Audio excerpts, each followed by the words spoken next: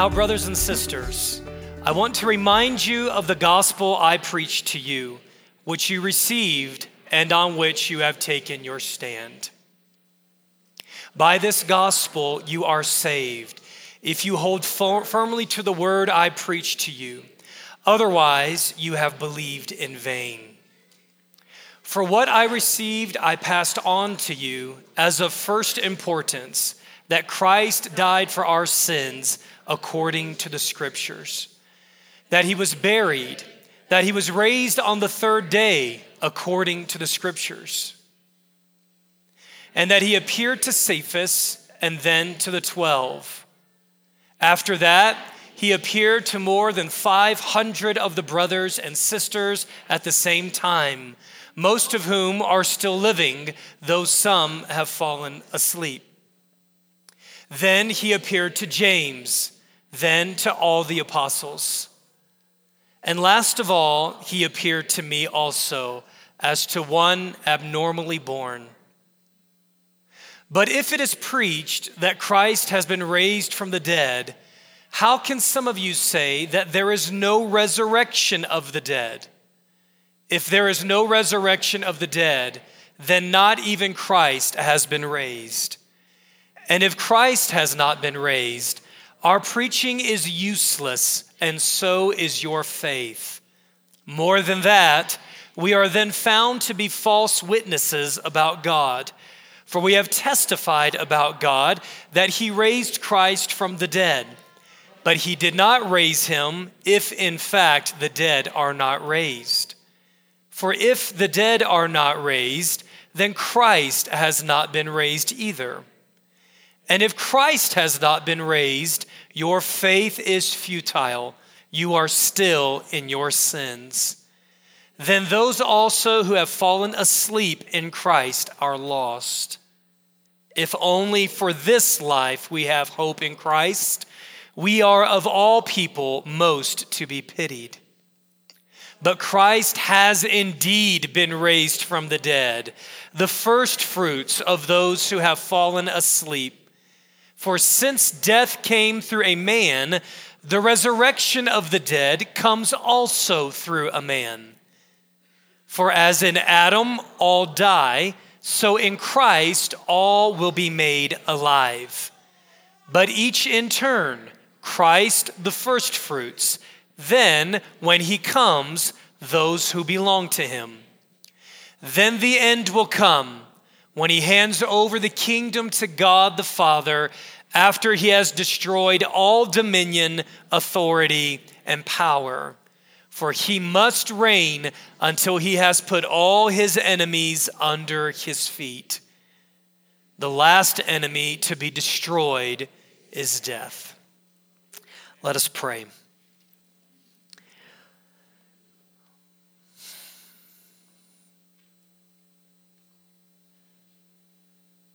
Jesus, all the hope of humanity rested on you, and you did not let us down.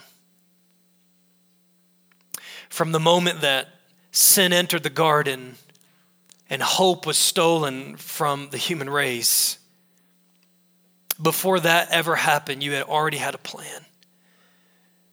Father, your word says that you have chosen to redeem us before the foundations of the world were ever set in place. Christ, your Son, was chosen.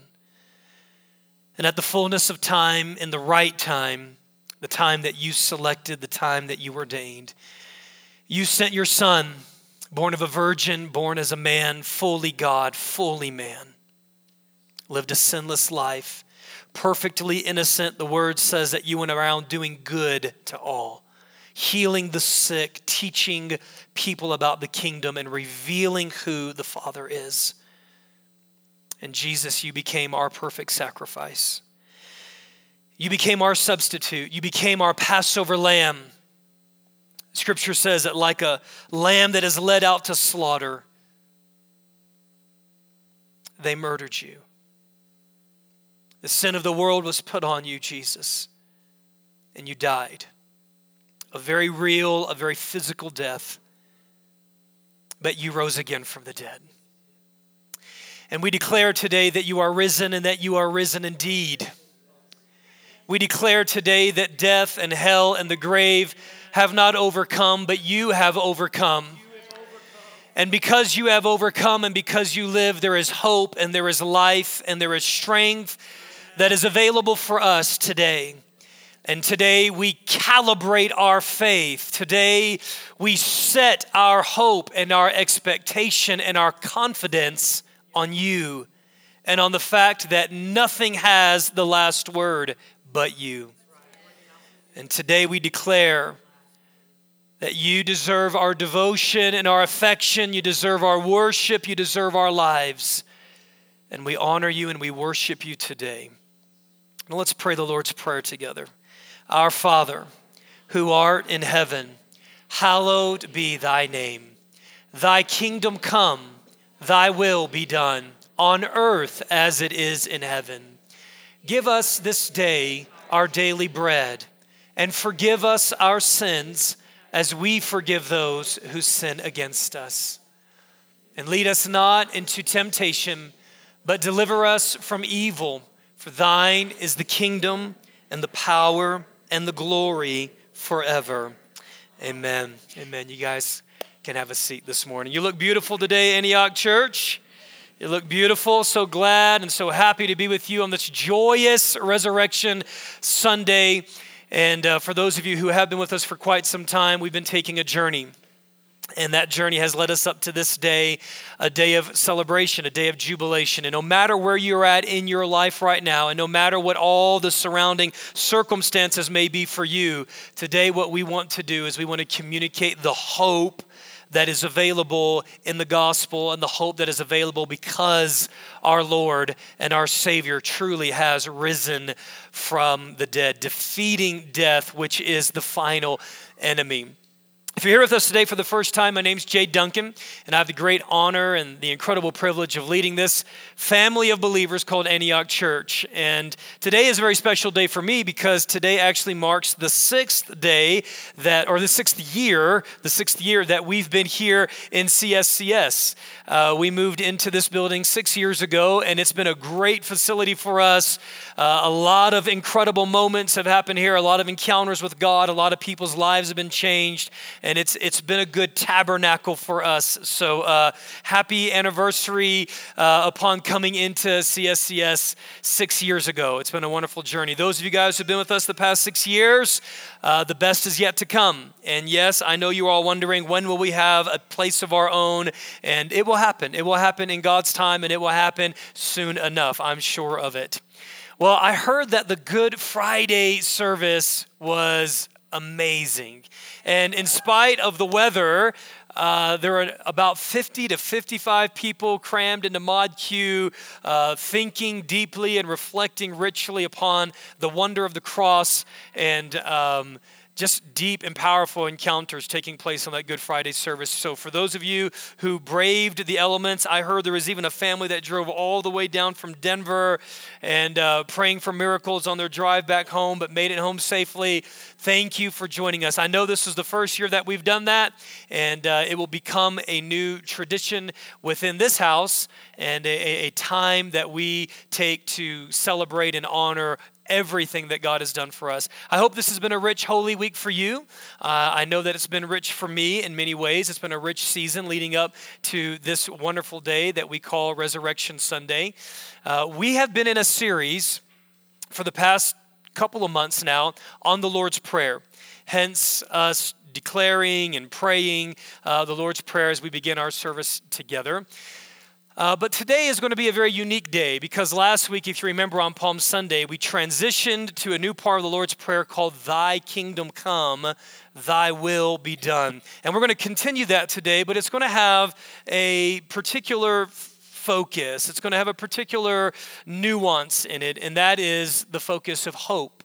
Now, within the resurrection, which is the cornerstone of Christianity, within the resurrection, which is the foundation of our faith itself, like we declared today in our corporate reading, if there were no resurrection, our faith would be futile because we would still be dead in our sins. Everything in Christianity hinges on the resurrection. It is the turning point of all of humanity. It's the turning point of all of history, and it is the beginning of the kingdom of God coming into the world. So today we're going to focus on a particular facet of God's kingdom, and that facet in particular is hope. Now, we could talk about victory. We could talk about the fact that the cross and the resurrection bring victory to the believer. We could focus on peace. The resurrection brings peace that is unspeakable and full of glory. We could focus on love because it was love that conquered death and love that conquered all. But today, I believe that God is saying, I want to mold into this family of believers a fresh injection and a fresh revelation of hope. Now, hope is a very interesting concept to talk about in the midst of Holy Week and in the midst of the crucifixion and the resurrection of Christ, because if we zoom back thousands of years ago, what we'll find is this. We'll find a people, particularly the people of Israel, the Jewish people of whom Christ came from, and we find that their hope was that Jesus would be a nationalistic deliverer, that he would be a Messiah to them, the promised Messiah that would deliver them from the oppression, the rule, and the tyranny of Rome. And we find out that their hopes were right, but they were just not complete. Because Christ, in fact, was the Messiah and, in fact, was the deliverer, but he wasn't just the Messiah and the deliverer for them or for that moment. He was the Messiah and the deliverer for all peoples at all times, including us now and including many, many generations to come after us. In that moment, though, of darkness, when the people of God at that time were hiding under what we call the shadow of the cross, their hopes, it seemed, had come to an end. Because here as we look over the scriptures, we find something very, very fascinating. We find that even though Jesus had prepped them, even though the scriptures prior to Jesus' arrival had spoke about resurrection, resurrection was nowhere on the grid for these guys. I went back last night and went through every gospel and just read over the resurrection accounts in every one of the Gospels, and it's amazing. It's amazing. These guys were completely taken by surprise, even though Jesus had prepped to them so many times. So much so that even when Jesus arrived to his disciples, there were some that didn't even believe him. They didn't even believe this was real. They didn't believe this was happening.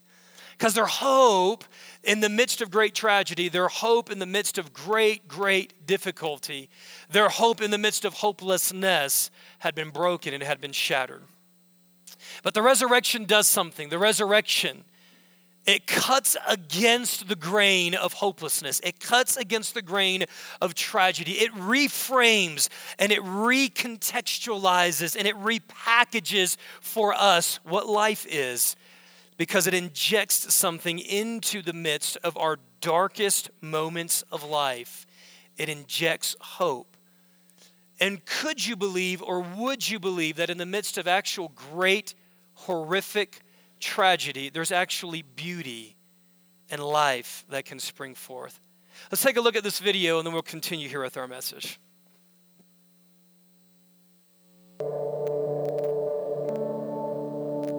It's funny. Years ago, I was going to speak on Easter Sunday, and my wife Kim sort of... And you're still married? Yeah, I'm still married. 30 years later, still married to my beautiful wife Kim. I have two great kids, Aaron and Mariah, a third daughter, Patty, who is our foster daughter, and she's amazing. I was going to speak on Easter, and Kim asked me what I was going to speak on. And of course, she was only asking that out of politeness. She figured I would say the resurrection of Jesus. It's Easter. And I said, I'm going to speak on beauty. And she looked at me with such frustration. She goes, what? And I said, yeah, I'm going to speak on beauty, because really, if you look at the scriptures, the human story is the interweaving, the tension between tragedy and beauty. And what Ecclesiastes says is that God makes all things beautiful in its time. And it tells us in the scriptures that we did not consider Jesus beautiful. We considered him hideous, and that we saw no beauty in him. And yet the scriptures also tell us that Jesus is the beautiful one. And I think it's interesting they had this interweaving between beauty and tragedy to the very end of Jesus' life. And then you have this, the consummate tragedy of all human history, the death of God, the crucifixion of Jesus Christ. And in the world's greatest tragedy, you have the greatest moment of beauty. And it's interesting now, even generations later, thousands of years later, people wear crosses, not as a declaration of tragedy, but really as a metaphor of beauty. And when we think of the cross, it actually becomes a declaration of hope rather than of despair. And it shouldn't surprise us that God brings this moment where tragedy and beauty collide. And they, in a sense, crush Jesus on the cross.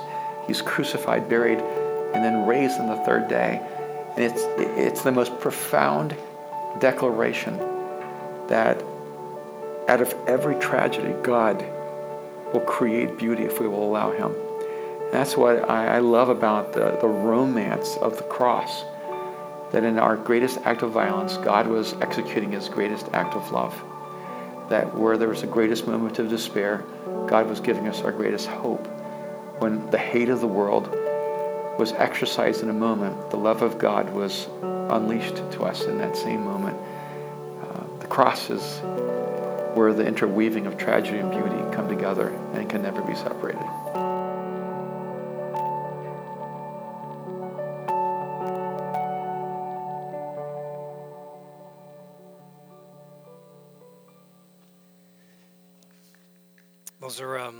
Those are real thought-provoking words there, that in the midst of the greatest tragedy, that God actually could be weaving and designing something very beautiful to come out of that.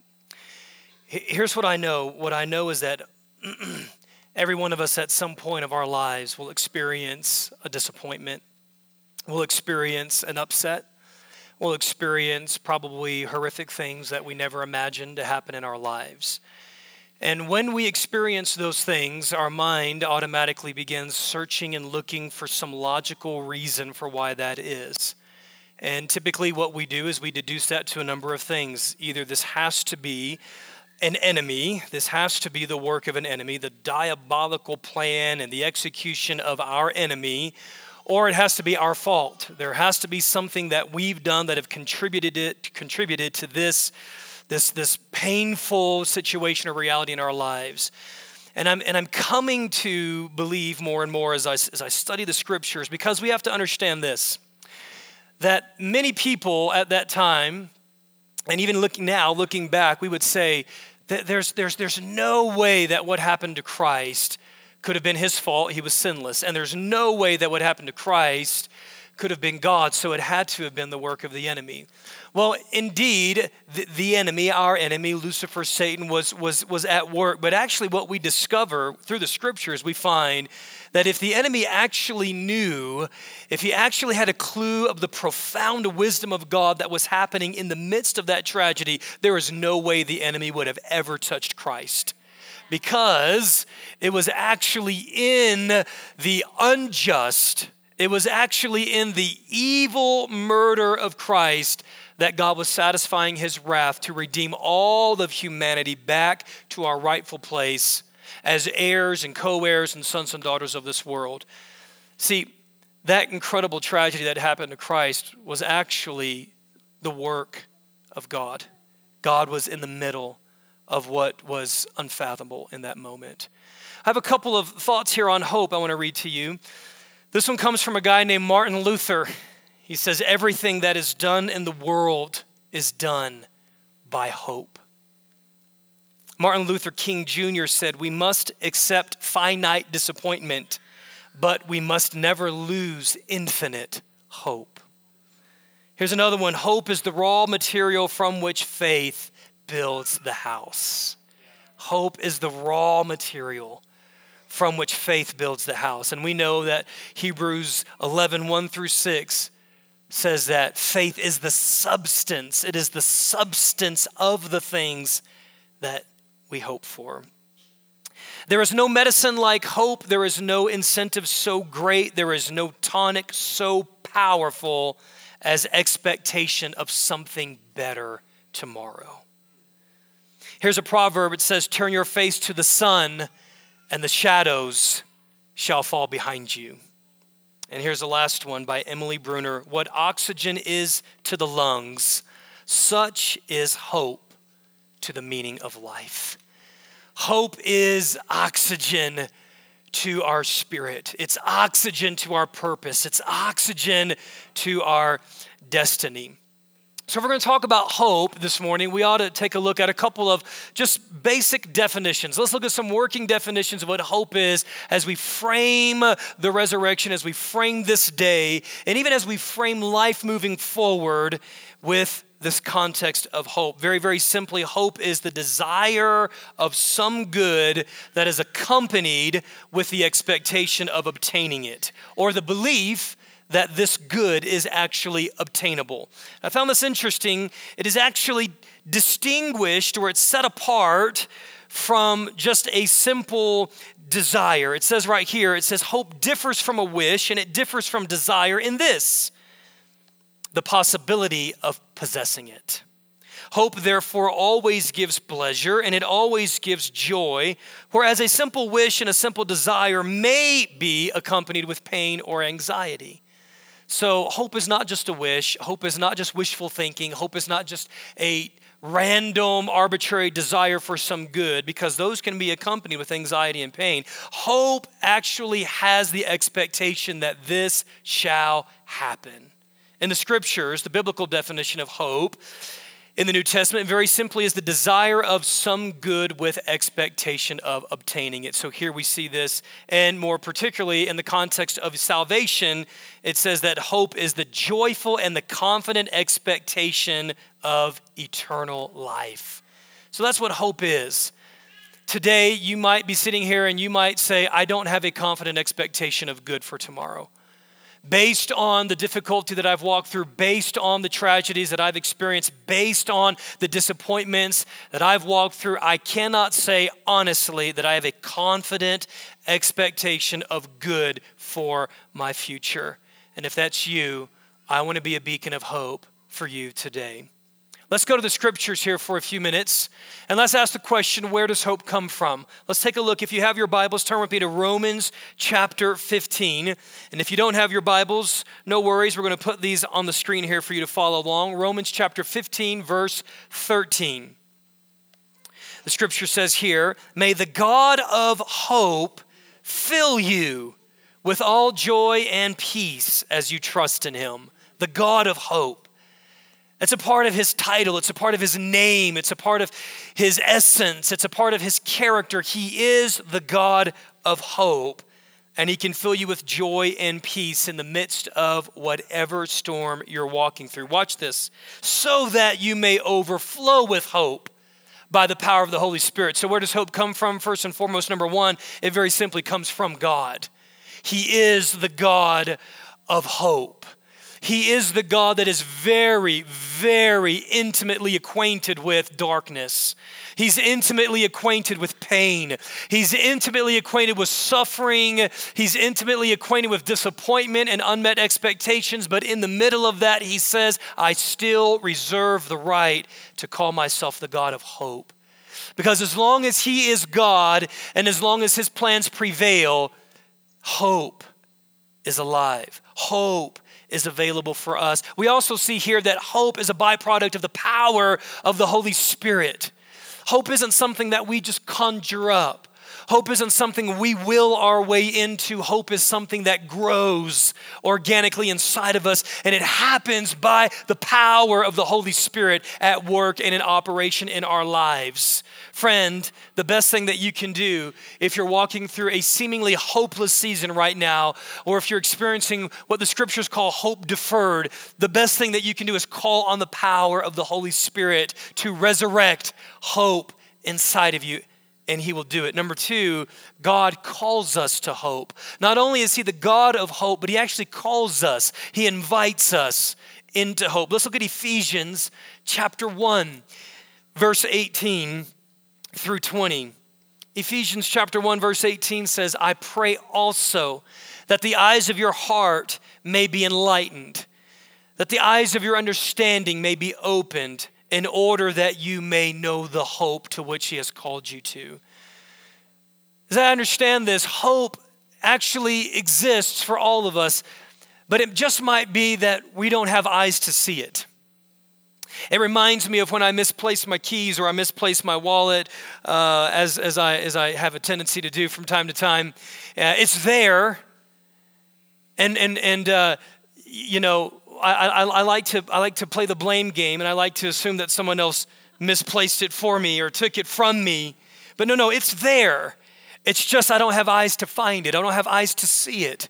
And this is another way that we can pray. We can pray, God, give me eyes to see hope in the midst of this very hopeless situation. I don't have revelation of where that hope is. But here's what the scriptures say. The scripture says, Paul, this is the apostolic leader of the church here of Ephesus, and he says, I'm praying for you guys, and I'm actually praying that God would open your eyes to see what's been there all along. It's never been missing. It's never been abandoned. It's not been stolen from you. It's there. You just have to have revelation to find it. Friend, if you're in a marriage right now and the consistent voice of the enemy in your mind is, she's not going to change, you're not going to change, he's not going to change, this isn't going to change. The only thing that is worth changing is getting out of this. I want to pray for you that God would open the eyes of your understanding to find hope in the midst of what seems like a dead marriage. For your children who you've been praying for your children who at this moment of time in their journey are not making the decisions that you would like for them to make, I'm praying that God would open the eyes of your understanding to find hope that is here, it is there, it is with you in this moment. It says here, I'm praying that he would open the eyes of your understanding, that you may know the hope to which he has called you. He has called us to a hope. It is not this general, arbitrary hope. It is a specific hope to which he has called us. And here in a few minutes, we're going to look at just a couple of the specific things that he has called us to. Here he qualifies this. He says, the riches of his glorious inheritance in the saints. Here's something that you can put your hope in. You can put your hope in that there's an inheritance for you. And it's not just an inheritance that happens when physical life ends and the resurrected life begins. It is an inheritance that is available for us now. It is a glorious inheritance. It is the inheritance of his people that was purchased by his son, and it was authenticated by the resurrection. There's also the inheritance and the hope of power. Look at verse 19. His incomparably great power for us who believe. Power to get through this dark night of the soul. Power to believe again. Power to stand up even though you've fallen over and over again. Power against sin. As I was preparing for this, I felt just prompted in my heart and prompted in my spirit that some of you feel even hopeless that you're never going to change. You're never going to get through that habit or that pattern or that sin cycle or that structure over your life. Friend, I want you to know because of the resurrection, there is hope that you can, in fact, overcome those sin patterns in your life. Look at verse 20. It says, he has given us this power that he exerted when he raised Christ from the dead. We're going to talk about here, this leads us to our very next point. Hope comes from God himself. God calls us to hope, but hope comes through the resurrection. Hope comes through the resurrection. We could almost say that hope was born at and upon and with the resurrection. Let's look at 1 Peter chapter 1, beginning at verse 3. 1 Peter chapter 1, and let's look at verse 3. Beginning in verse 3, it says, praise be to the God and Father of our Lord Jesus Christ. In his great mercy, he has given us new birth into a living hope through the resurrection of Jesus from the dead. That is just rich language right there. And such a rich promise. I'm going to read it one more time. It says that we ought to praise God.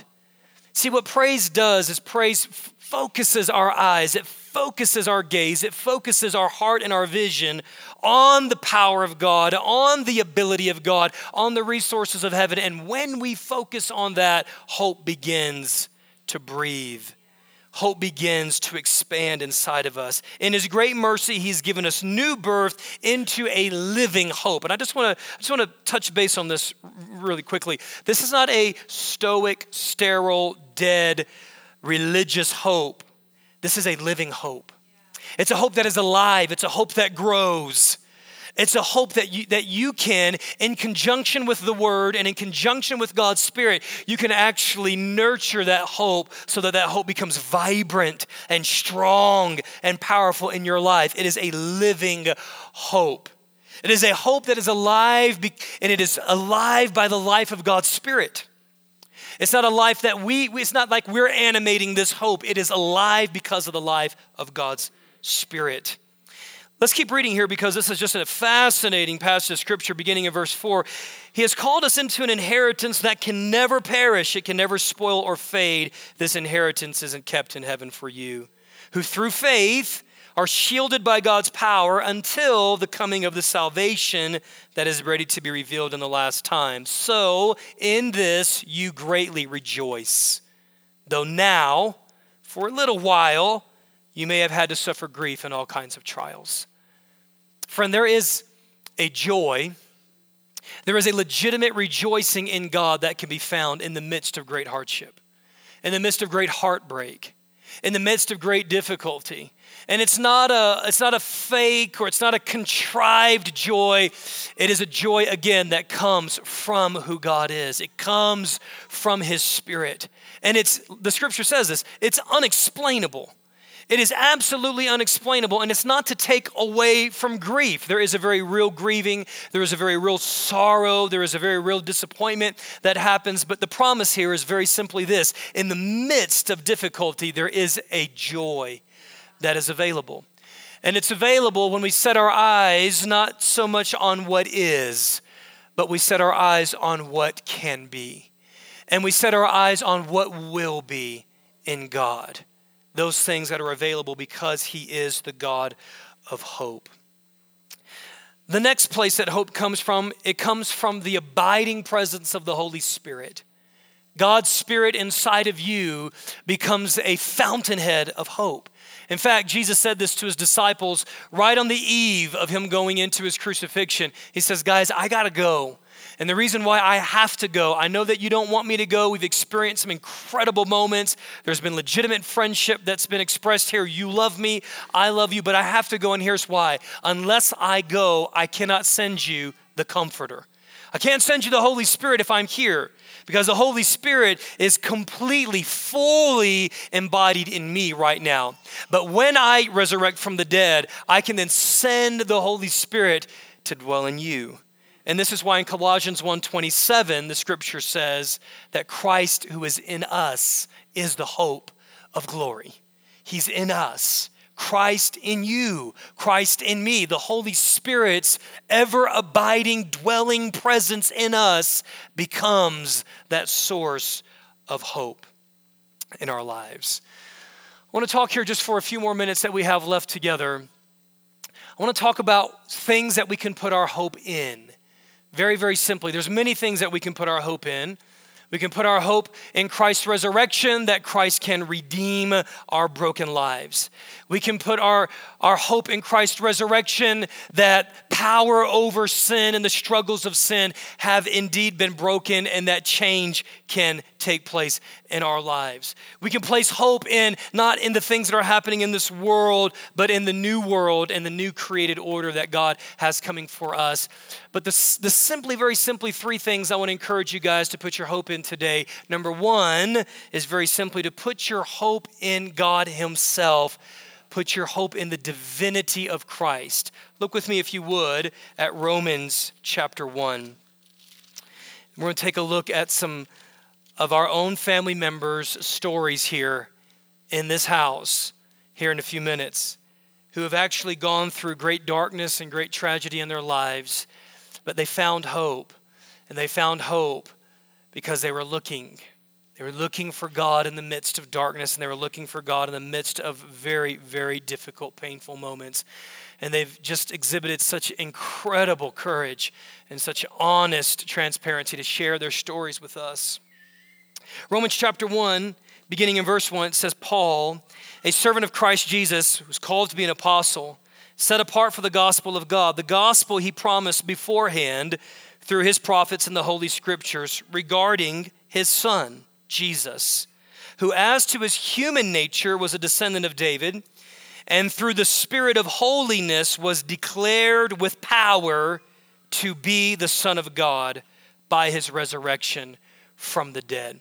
I want to encourage you this morning, church, to put your hope in the lordship of Jesus. The lordship of Jesus. What does that mean? Very simply, it means that he is who he says that he was. That is who he is. He is the author and the finisher of our faith. That is who he is. It means that he will begin the faith journey for us, but he will also see us through mountainous terrain, treacherous valleys, danger, darkness, toil, and snare. But he's not just the one who starts us on our journey. He's not just the author of our faith. He's the finisher of our faith. He's the completer.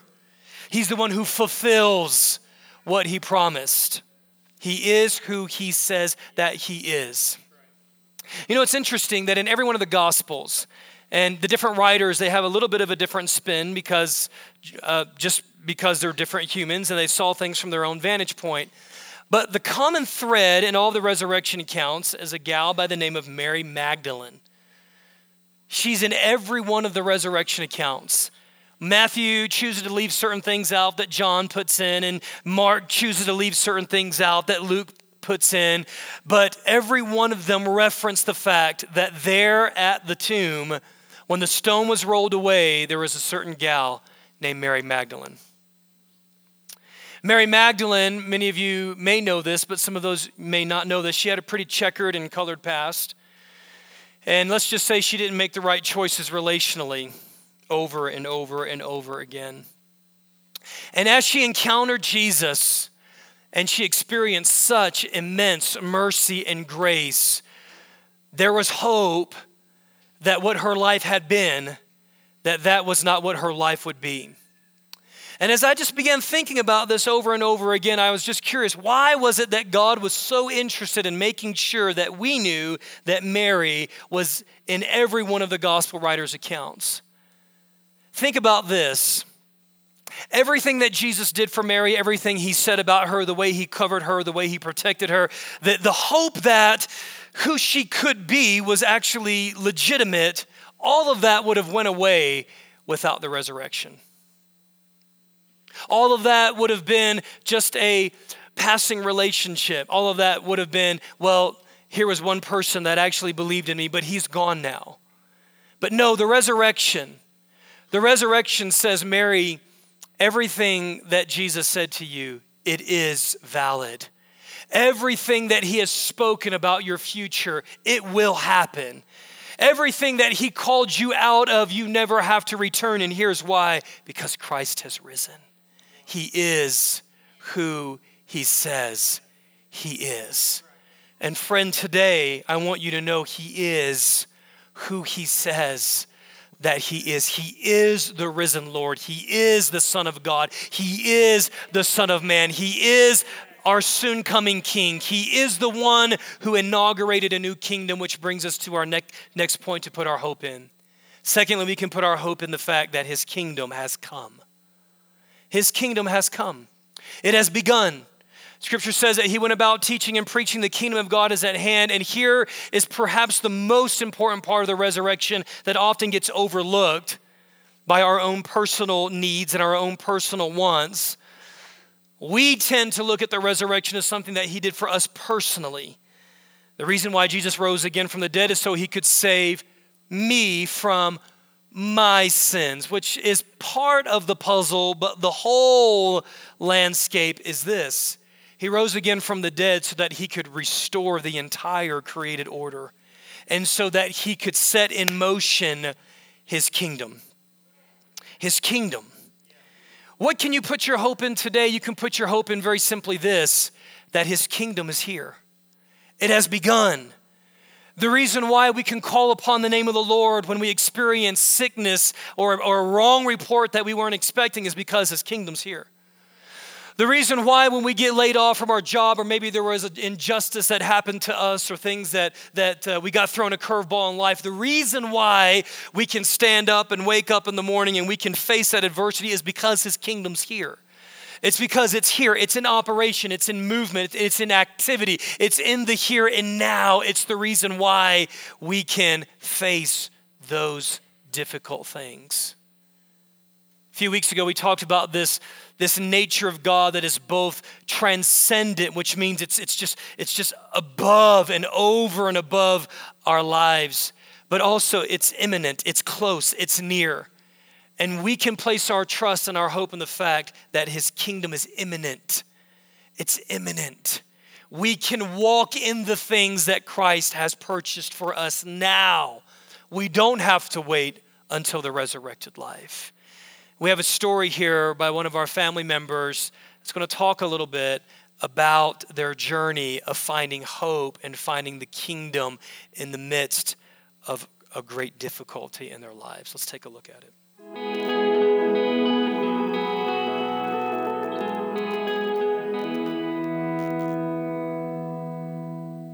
My name is John Collicott.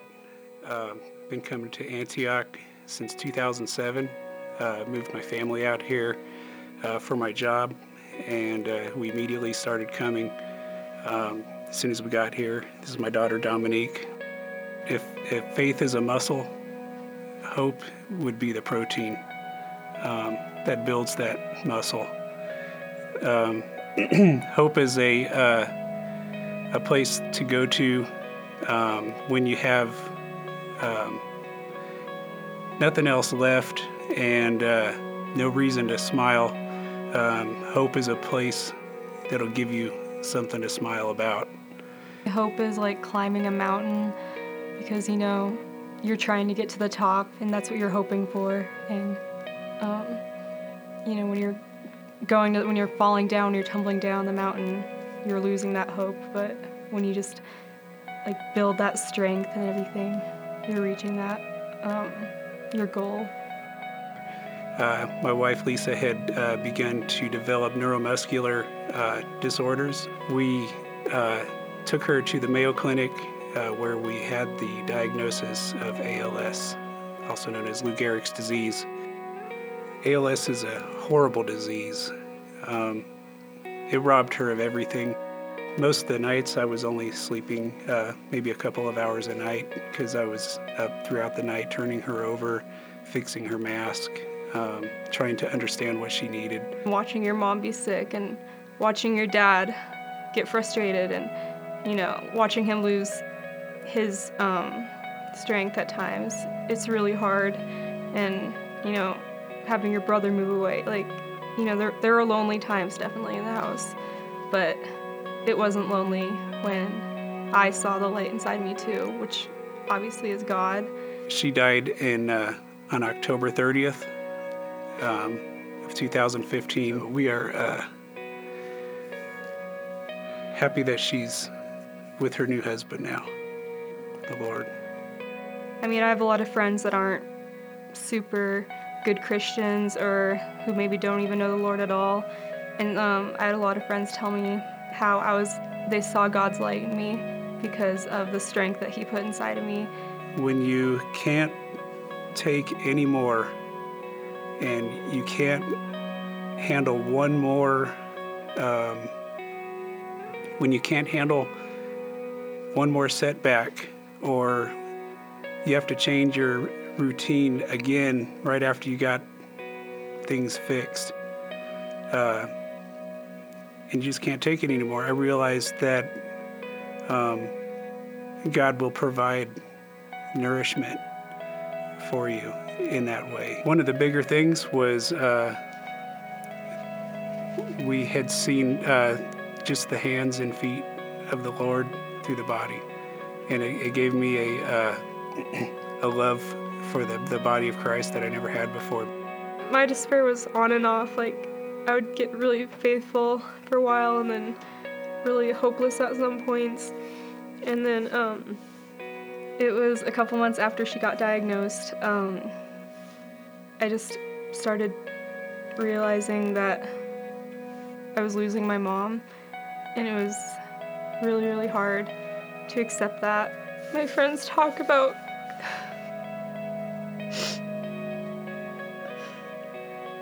hearing them talk about doing stuff with their mom.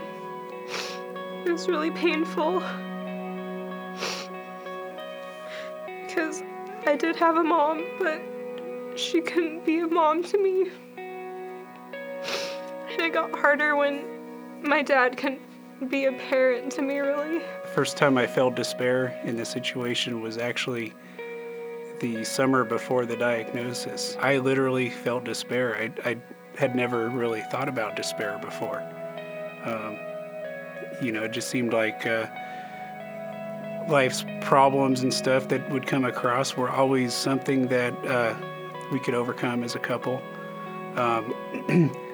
However, personally, as I was watching her go through this, I started to experience despair on my own. Packages of hope just helped keep us going. I experienced a second phase of despair after she died. After she did pass, I was surprised that I actually missed taking care of her.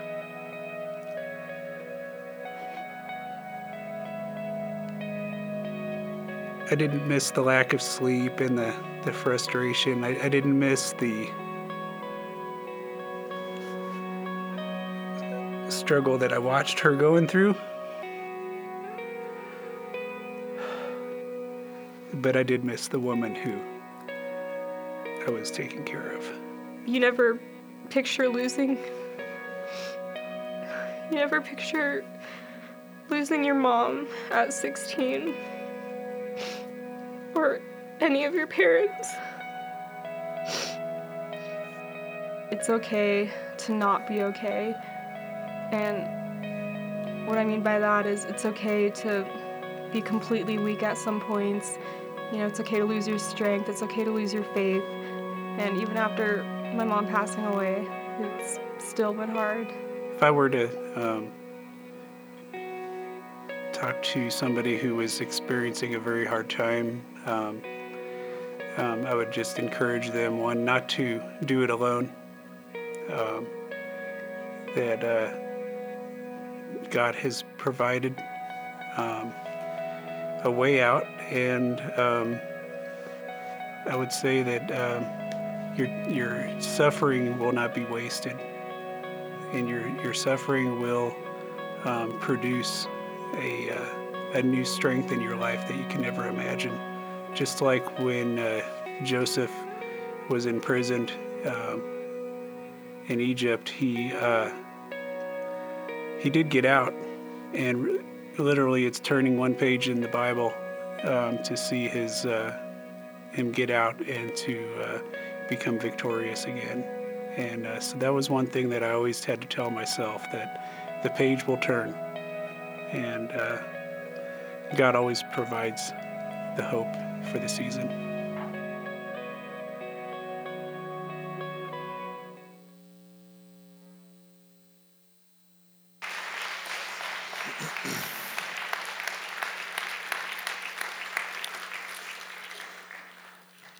John and Dominique, thank you for your incredible courage, and thank you for sharing your story, and thank you for ministering to us, and thank you for being carriers and conveyors of hope to this house and to this family. Hope in God's kingdom that is here right now tells us that He can make ugly things beautiful, and that He can take broken pieces and He can form them back together again. That's what it means to believe in the kingdom that is here, His kingdom that has begun. Healing is available. Life change is available. Restoration is available. But if we're to be honest with ourselves as we look at the way that life goes sometimes, even though that healing is available and reconciliation is available, and those are things that we can fight for, and those are things that we can hope in the midst of us hoping in God, if we were honest with ourselves and if we looked around, we would find that sometimes the story that we have written of hope for our lives is not always the story that turns out to be. The life that we fight for, the life that we believe God is going to resurrect, the life that we believe that God is going to miraculously do a turnaround, there are times when that doesn't happen. What do we do with that? How do we reconcile that? There are many questions. And I'd say to you, those questions are good. They're normal. They're natural. We ought to fight with those questions and fight through those questions, and we ought to fight with those questions with God, the God of hope, and allow him to be the interpreter and allow him to be the translator of all those questions with us. And when we marginalize God out of the equation of those questions, what we find is we lose hope. We lose sight of the next point. And the next point very simply is this: our hope is not just that his kingdom has begun, but our hope is also that his kingdom is coming in its fullness. That the things that happen here in this world are not the end of the story, because there is a new world. And the lives that we live here in this world are just the beginning. The resurrection tells us that cancer did not win. The resurrection tells us that broken relationships didn't win. The resurrection tells us Satan did not win. The resurrection tells us that generational curses and generational cycles, they didn't win. The resurrection tells us emphatically that God wins. The resurrection tells us that there's no terminal disease that is greater than the power and the authority of God, who holds the last word, because after this life, there is a resurrected life. And we know in part and we see in part, but one thing that we know in part is that the end of the story, which is the fullness of his kingdom, is still coming to us. So his kingdom has begun and his kingdom is coming, and we're living in the middle of this tension. And it's one of the reasons, and we're also living in this fallen world. But this fallen world will soon, one day, be a new world, a new created order. And every person that was dear to us in this world will be equally as dear to us in the new created world. And our purpose and our destiny and our lives will continue with great meaning, with great purpose. So what can you place your hope in? You can place your hope in the resurrected Lord. You can place your hope in the kingdom that has begun and everything that is available for us now. But in the event the part of your story didn't end out the way that you wanted it to be, you can place your hope in the kingdom that is coming. Let's take a look at this story.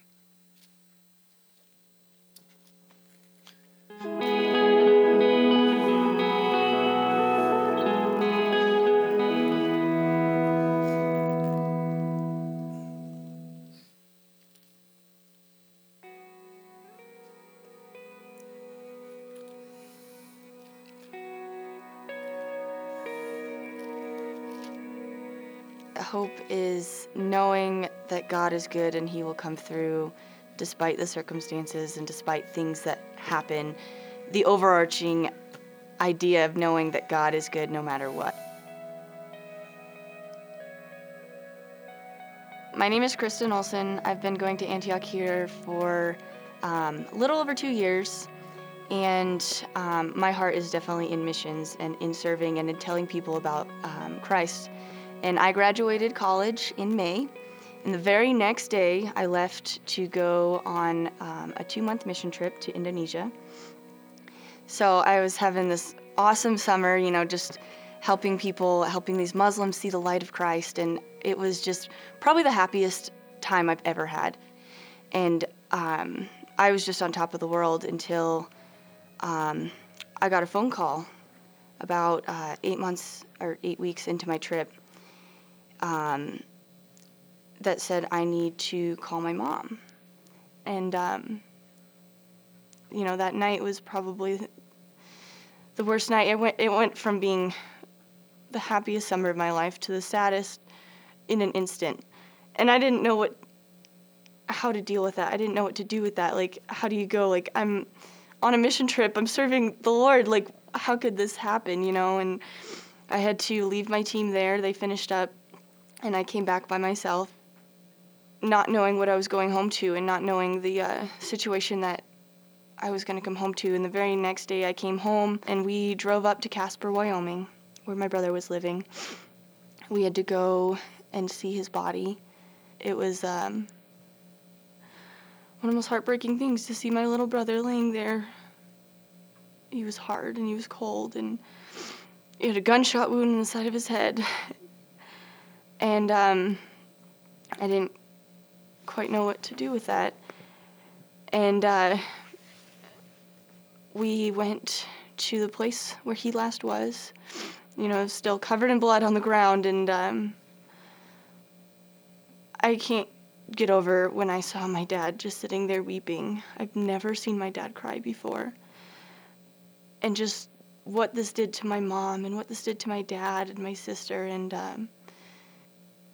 I don't know, I couldn't even believe that this was happening. My brother had messaged me the day before he shot himself.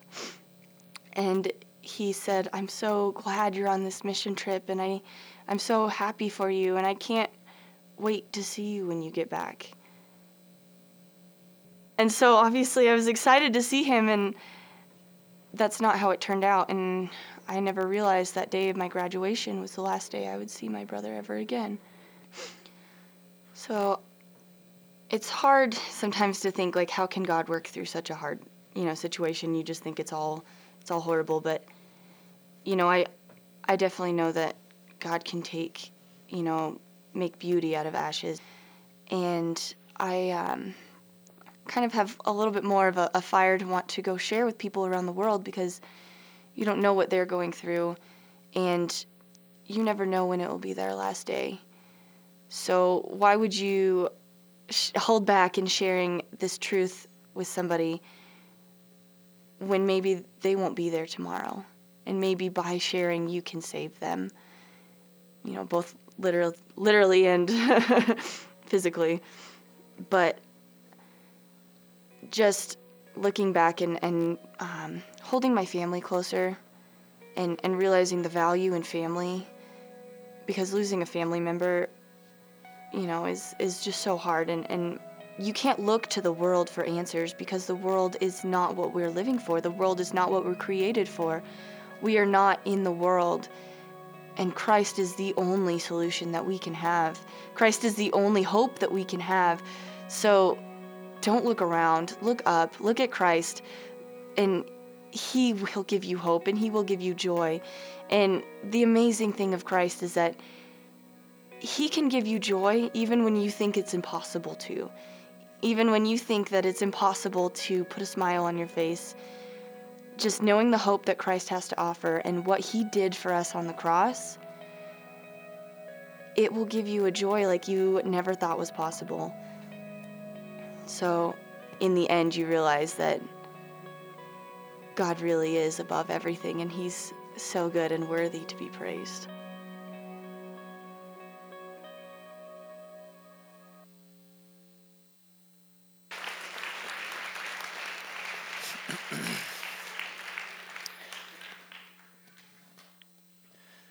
Kristen, thank you so much for your courage, for your heart. Thank you for your example to us. Thank you for your ministry. I feel like it'd be appropriate here as we close out. I'd like to have our communion attendants go ahead and make your way to your stations. I'd like to pray this morning. I'd like to pray for every single person in this room who would say, I have a story that I could share, or I find myself right now in a place where I'm in need of that resurrected hope. I need a fresh injection of the hope of God to enter into my heart, whatever it might be. It could be financially. It could be a sickness. It could be a sickness in a family member or a friend. It could be a relationship that's tense at the moment. It could be grief that you're still experiencing over a family member or a friend who has indeed now crossed over into resurrection power in life. I want to pray hope over you, and I want to pray hope with you, and I want to pray hope in you this morning. And if that's you, I want to invite you just to stand with me so I can take a look at who it is that I'm praying with this morning. In any way that you feel that you are in the need of hope today, thank you so much for your courage. Church family, if you would just take a look at those that are around you and just warmly and lovingly ask if you could join those that are standing in prayer. Communion attendants, feel free to come on up here to the front.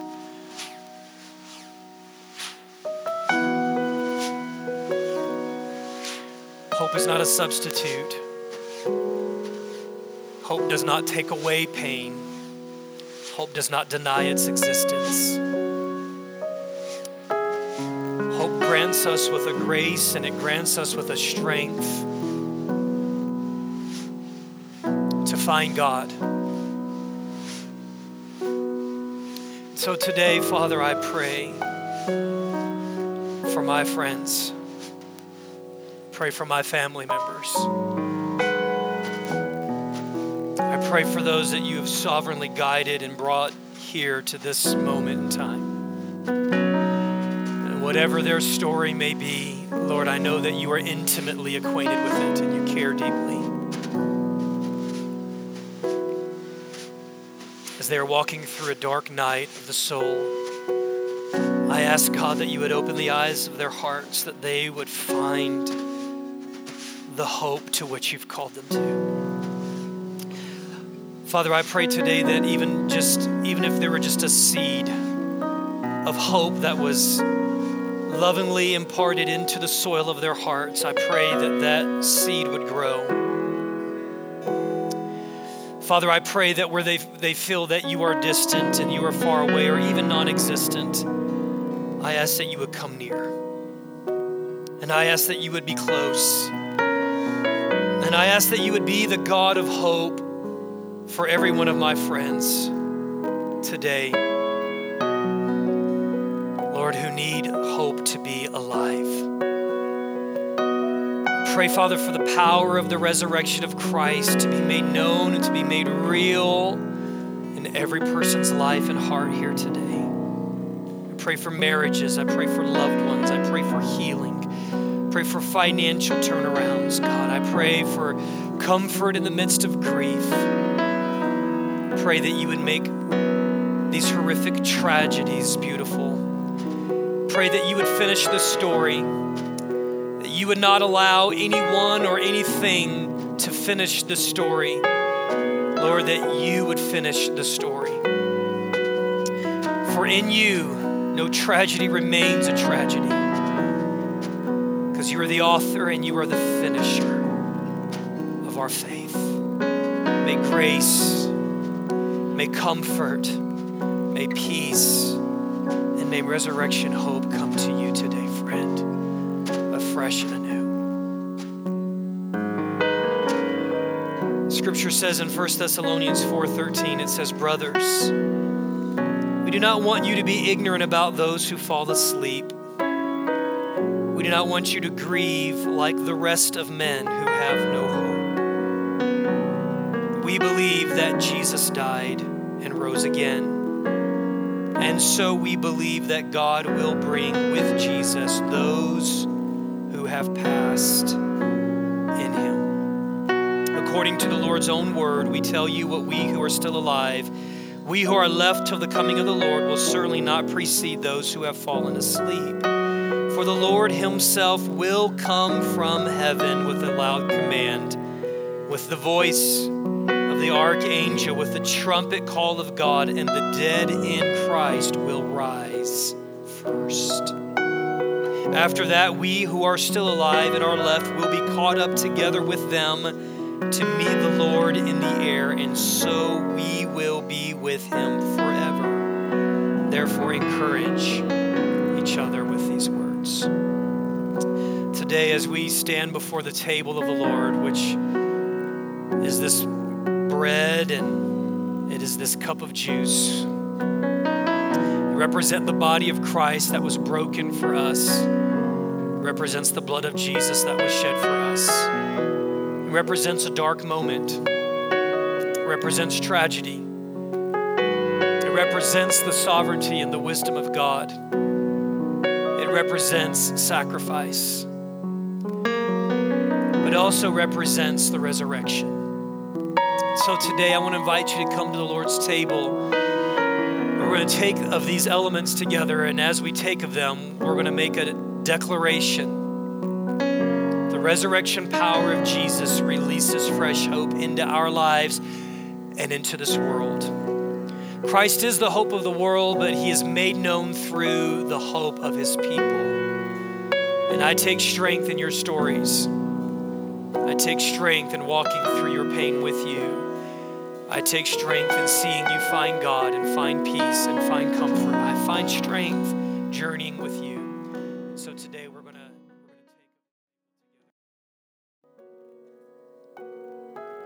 take. I'd like to dismiss today with the scripture. If we could put on the screen Romans chapter 5. We'll just stand and declare this, and then we'll be dismissed into our day and into our week with the victory and the promise of hope that is available. Romans 5:1, and we'll just read the first 5 verses together for our closing today. Therefore, since we have been justified through faith, we have peace with God through our Lord Jesus Christ, through whom we have gained access by faith into this grace in which we now stand. And we boast in the hope of the glory of God. Not only so, but we also glory in our sufferings, because we know that suffering produces perseverance. Perseverance, character, and character, hope. And hope does not put us to shame, because God's love has been poured out into our hearts through the Holy Spirit who has been given to us. In the name of the Lord Jesus Christ, I bless you today with hope, with the victory and the life and the peace that come from the resurrection. May your day today be filled with laughter and happiness and joy. May your time with your family be rich.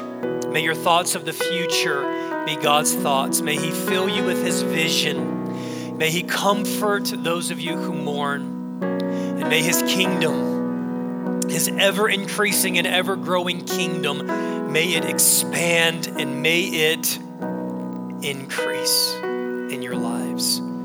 God bless you, Antioch, and all of our guests. We welcome you back with us next week. Happy Resurrection Day.